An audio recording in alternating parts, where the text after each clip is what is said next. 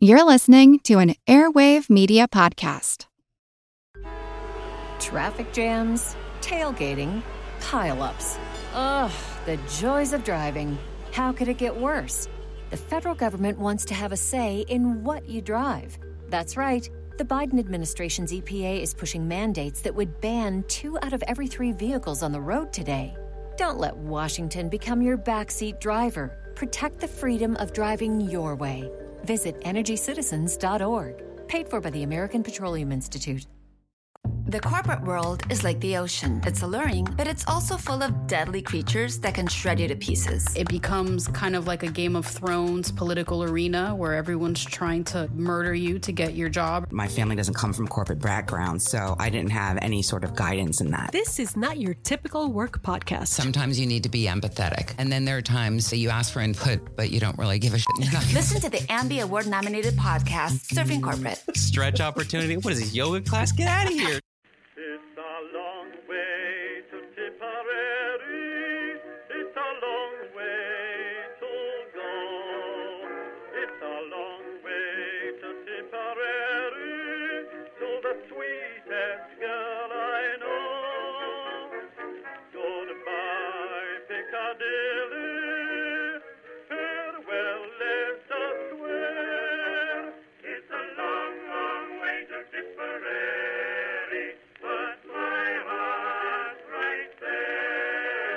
Hello everyone and welcome to History of the Great War episode 187, Breaking Up the Middle East.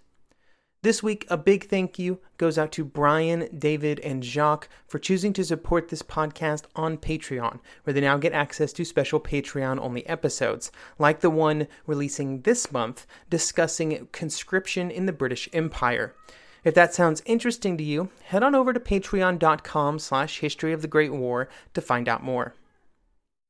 Last episode, we discussed some of the views and interactions of those in Paris as it related to the Middle East, both before and in the early stages of the Paris Peace Conference.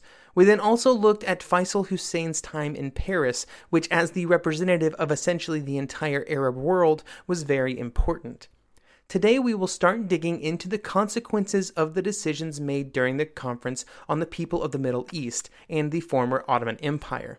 The Arabs were hoping to emerge from the post-war world as members of independent countries, free from the shackles of European imperialism.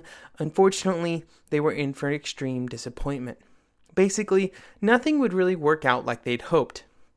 In Syria, Arabia, Palestine, and Mesopotamia, the Arabs would almost always find that their dreams of sovereignty were usurped by the desires of the Europeans, be they British, French, or Jewish. All would come into the region and take control. In this specific episode, we will look at the post-war situation in Syria and Mesopotamia, which would eventually gain its modern-day name of Iraq. We will pass on most of the discussions about the Mandate of Palestine and areas that would eventually become modern-day Israel, because that is a topic that requires its own episode, which will be released here in a few weeks. While all of these areas have their own stories for this time period, they did all have one thing in common. They had all just a few months before been part of the same empire, the Ottoman Empire. So what happened to that? After the Ottomans had signed an armistice with the Allies, things began to move quite quickly on the ground. The first order of business was to send Allied officers, bureaucrats, and observers to move in to supervise the situation in Istanbul. This will be a topic we discuss in greater detail next episode, when discussing the fate of what is today the country of Turkey. But right after the war, the French and British started to occupy and control certain key cities. For the French, it was Alexandretta. It was seen as an important stepping stone for their presence in the region. Back in the conference, while everyone agreed that the Ottoman Empire needed to be dealt with, there was not exactly a great deal of urgency to get it over with. The matter was not discussed until January 30th, and then only obliquely, since it was only brought up when trying to hash out the mandates of German colonies. Lloyd George was pushing the idea of turning many of the areas that had been part of the Ottoman Empire into mandates for the various victorious powers. He would claim that the government in Istanbul had done a very poor job of administering and ruling all of the areas occupied by the Arabs, so that meant Syria, Mesopotamia, Palestine, and Arabia. And because of this poor showing, all of it should be removed from their control. Of course, the Arabs were also not ready to really, rule themselves, and so they needed the help of the Europeans, because of course they would. There was also the situation with the Armenians. Now, the Armenian genocide was well known to the leaders in Paris and around the world, and so there was just a general assumption that an Armenia should be created. Then there were also discussions about creating a new state for the Kurds, a Kurdistan, although this would not end up happening. Once all of these pieces of the former empire were removed from the Ottomans, they would be left with the areas around Istanbul and Anatolia, and then a bit on the European side. While discussing all of these ideas with the Americans, Lloyd George must have forgot to mention, of course, forget, all of the little bits of territory that were promised to the French, the Italians, and the Greeks, which would remove even more territory from Turkey. Wilson found himself in something of an odd position during all of these discussions. Technically, the United States had never actually declared war on the Ottoman Empire, and so he did not really have any kind of mandate to discuss how it was dismantled. There was a piece of the 14 points that did address the Ottoman Empire, saying, quote, "The Turkish portions of the present Ottoman Empire should be assured a secure sovereignty, but the other nationalities which are now under Turkish control should be assured an undoubted security of life and an absolutely unmolested opportunity of autonomous development." End quote. It's easy to see how what Lloyd George was proposing fit in with this framework, if you give him the most charitable possible interpretation of the concept of mandates, and that they would allow for, quote, "an absolutely unmolested opportunity of autonomous development." Well, broad strokes were easy to agree on, just chop off all these areas and we'll figure it out. The details of the exact distribution of the mandates was something that the French had some real difficulties agreeing on. Now, due to these difficulties, the Supreme Council did what it did best in the early months of the conference. It kicked the can down the road. Wilson suggested that a committee be set up to discuss with military advisors and experts what should be done and how best the territory could be occupied in the short term.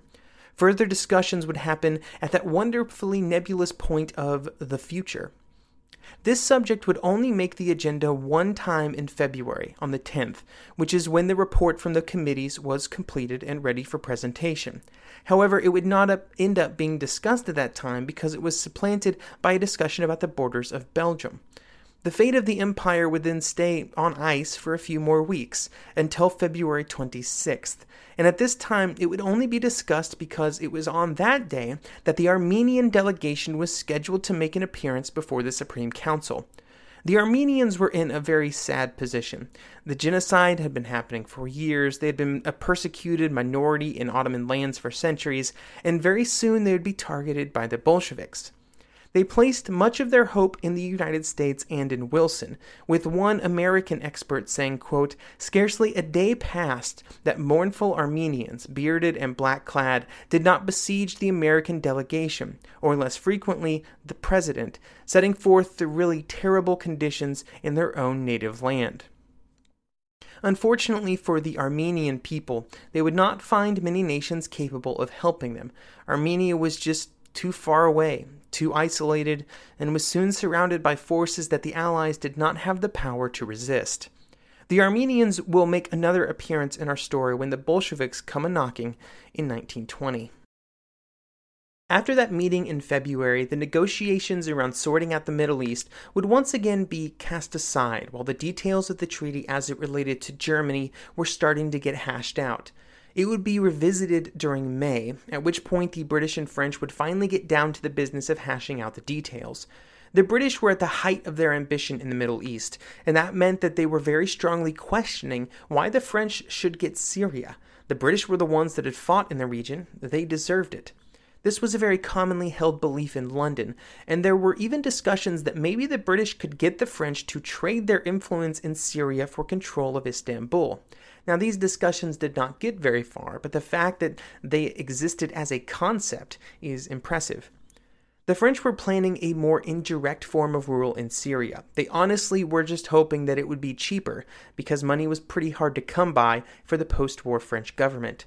These hopes for a mostly hands-off approach would slowly change over the course of 1919, though, mostly due to the actions of the British. On May 21st, the conversations between Clemenceau and Lloyd George became very heated.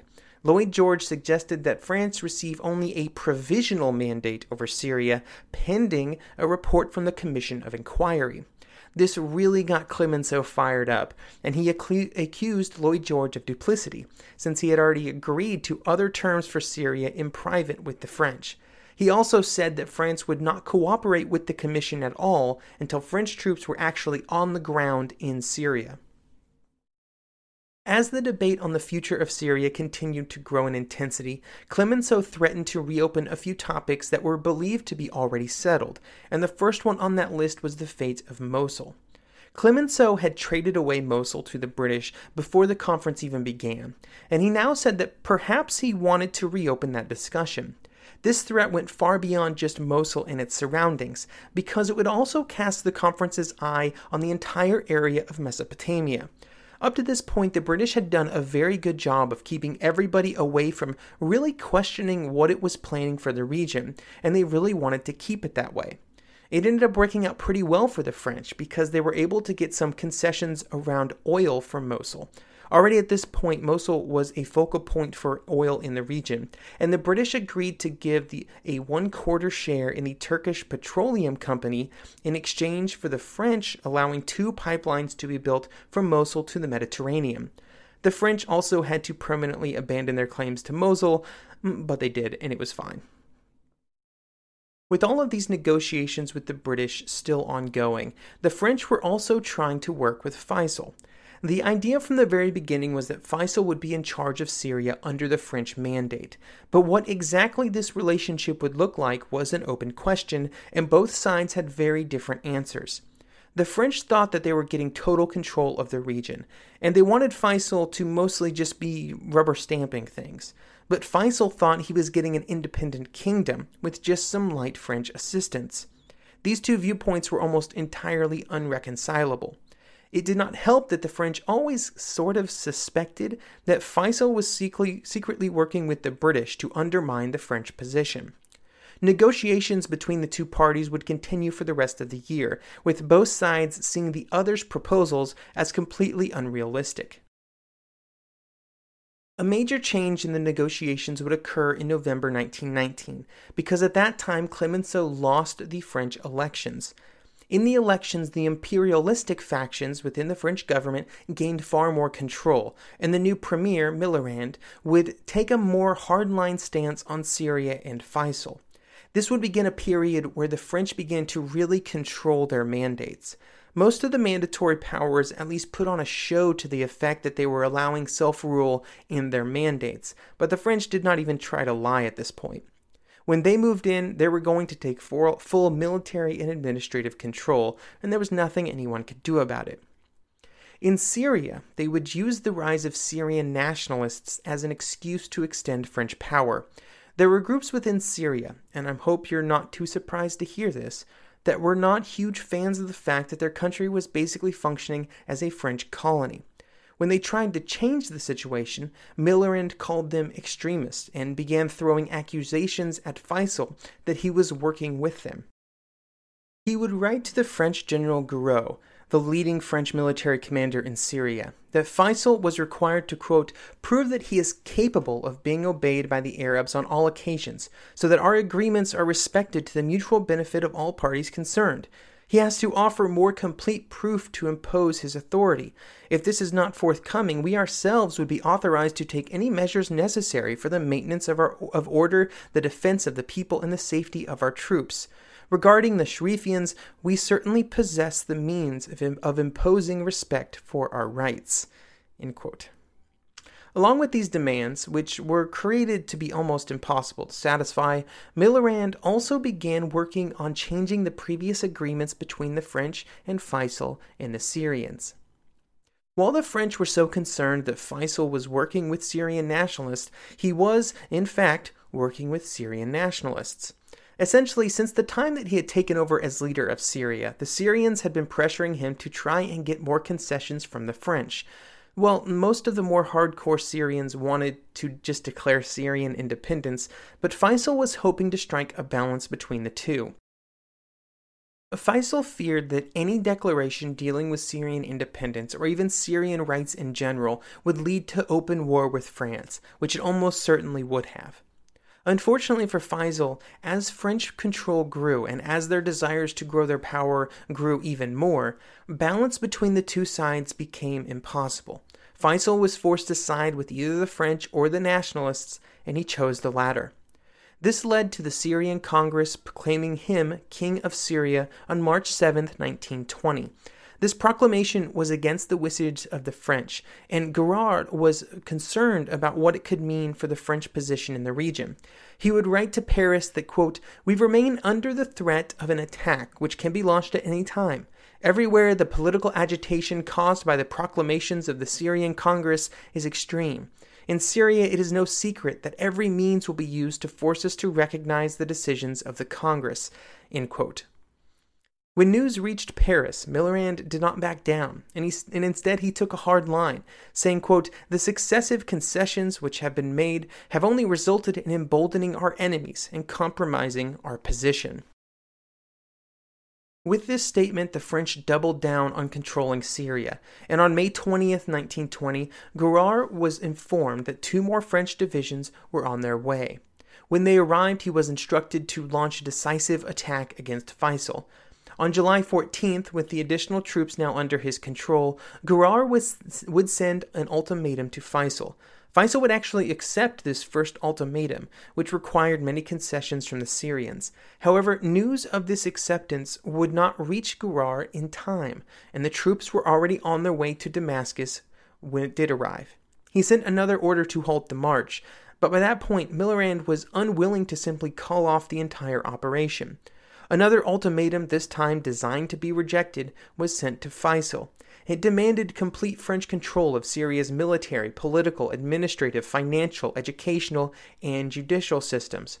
Again, this was designed to be rejected, and Faisal rejected it, and the march on Damascus resumed. The result was never really in doubt, and soon the French had control of the country. The Arab troops under Faisal's control were not much match for the French, and he was forced into exile in Palestine. Guerard, under orders from Paris, broke Syria into several different political units. French administrators were then put in total control of these units. Syria became a French colony, and any pretense of self-government was removed. While this move was successful in preventing the rise of Syrian nationalism, it would not result in a successful relationship between the Syrians and the French. French control would last for the next 25 years, but they would gain little from all of the resources and manpower that they poured into the region.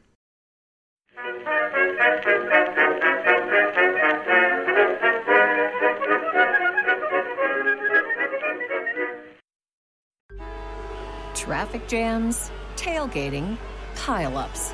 Ugh, the joys of driving. How could it get worse? The federal government wants to have a say in what you drive.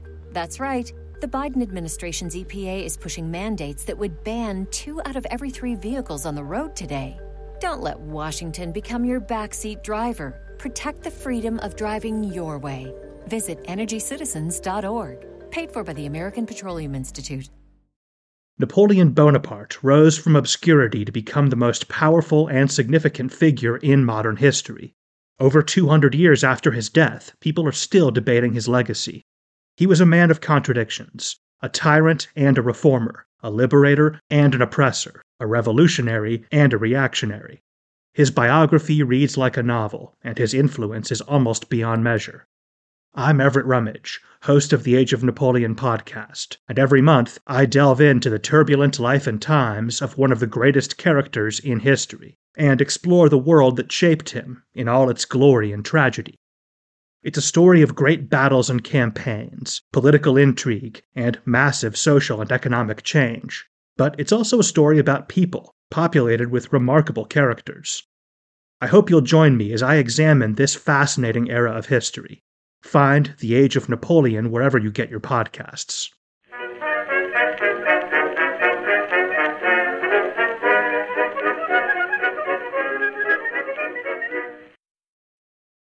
While the French were trying to get a handle on Syria, all of the territory to the south went to the British.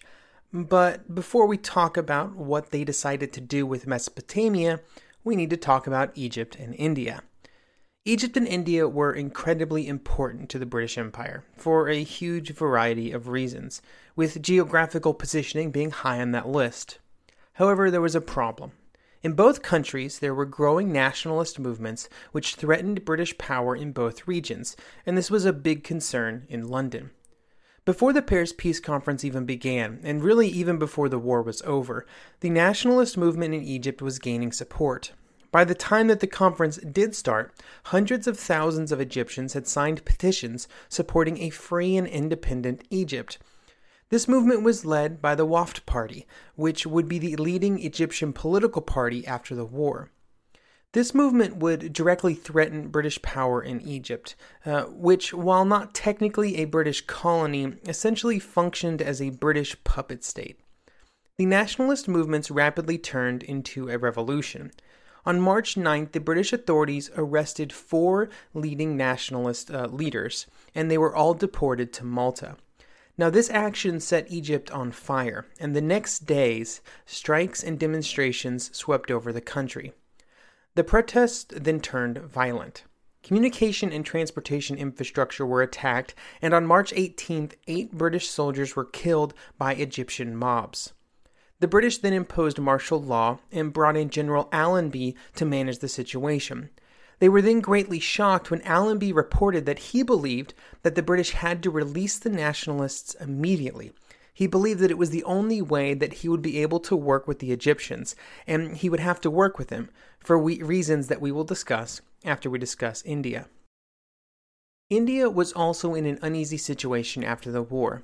In March and April 1919, there were large-scale demonstrations in many major cities, and the catalyst for these demonstrations was new legislation that had been put in place, which in essence indefinitely extended the powers given to the Indian government during the war. On April 6th, Gandhi called for a general strike across all of India, and against the wishes of Gandhi, these strikes would involve some violence.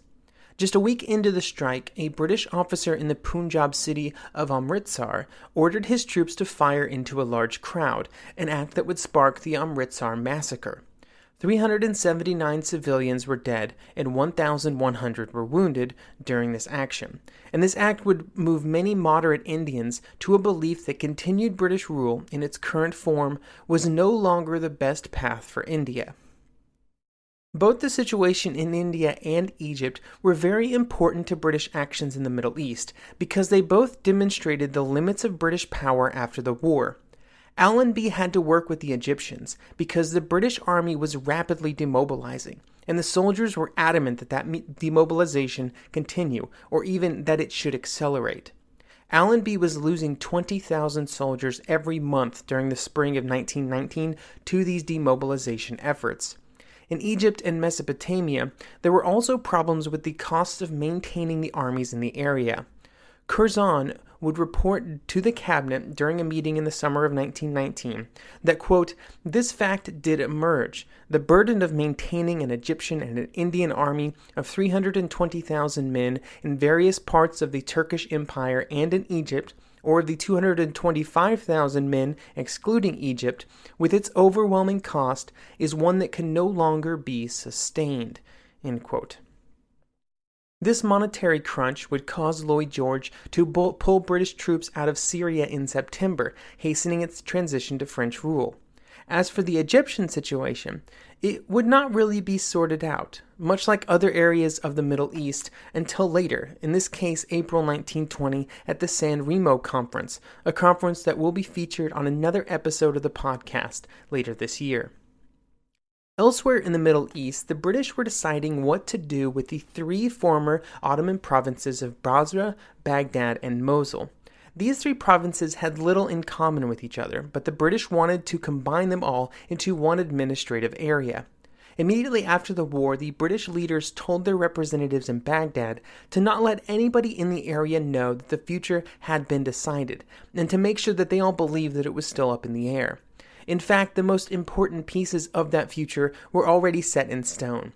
There had been some discussions about creating 3 different countries, or of splitting off just the Mosul province into a Kurdistan, but both ideas were rejected quite early. all three provinces would be formed into one whole. For anybody familiar with these territories, or even really just the 20th century history of Iraq, you will know that there were some serious problems caused by combining these three into one country. In typical European fashion, this action was taken because the British leaders were pretty good at ignoring the intricacies of the relationships between various groups in the area, groups that they were deciding the futures of. They assumed that the Arab Muslims all had a common identity and completely ignored the very important Shia-Sunni divide. Then, once Mosul was added into the mix, they ignored the differences between those two groups of Arabs and the Kurds. A similar mistake was made in Syria, where the Kurdish population was just thrown in with the rest of the country almost haphazardly. In Baghdad, there was some concern among local British officials that grouping all of these diverse groups into one country would create a situation where creating an actual representative government that actually functioned would be almost impossible. And they were quite right. This mix of people and the poor job done by the British in gaining their support meant that the situation in Mesopotamia in 1920 was very explosive, and the first explosion would happen in June. At that time, tribes along the Euphrates rose up against British rule in a rebellion, resulting in the deaths of 450 British troops and 10,000 tribesmen. In the north, Kurdish nationalists would also become more and more aggressive. This situation would continue until early 1921, at which point Churchill, then colonial secretary, went to Cairo for a conference on what should be done about the entire area of British control in the Middle East.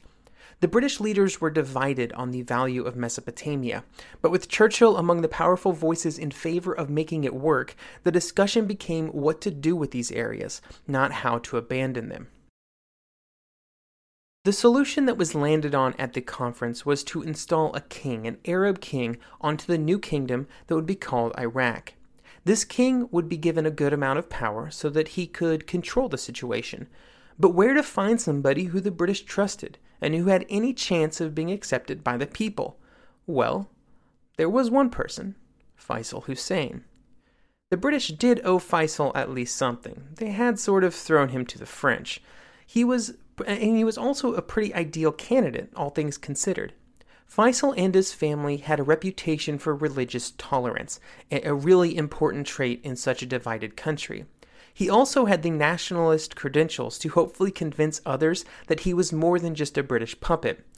Since it seemed to work so well, the Kingdom of Iraq was created with Faisal at its head. Everything was going to go great, right? Much like Syria or Palestine, this was a totally artificial country, mostly created out of thin air on maps back in Europe. And almost as soon as Faisal became king, he came into conflict with the religious leaders of the Shia majority. This pressure came mainly from the Mujahids, which, much like the nationalists in Syria, wanted greater and greater autonomy for Iraq. Faisal would spend most of the time between being named king and signing the Anglo-Iraqi Treaty in 1922, which formalized the relationship between the two countries, just trying to keep the balance between the British leaders on one side and the Arab nationalists on the other. In this task, he would have much more success in Iraq than in Syria. In 1924, elections would be held in Iraq, but they were, let's say, constructed so that the Sunnis, who were much greater supporters of Faisal, would be victorious. This would set up a long series of Sunni-dominated governments in Iraq, which was also a cause for a good amount of the country's instability. Giuditta Fontana would have this to say about the reasons for this in the paper Creating Nations, Establishing States, Ethno-Religious Heterogeneity and the British Creation of Iraq in 1919 to 1923. It would say, quote, "The history of 20th century Iraq is largely characterized by the persistence of tensions between different ethno-religious groups and by the efforts of the Sunni-dominated central governments to impose their exclusive authority over the Kurds in the north and to politically marginalize the Shias. Tensions can be largely traced back to the artificial political and geographical configuration of the state of Iraq as created by the British between 1919 and 1923. End quote.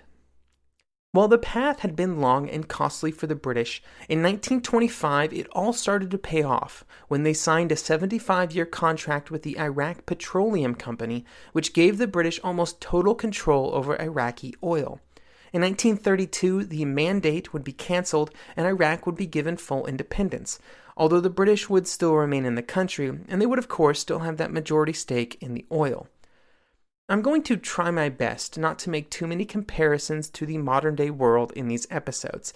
That just isn't what this podcast is about.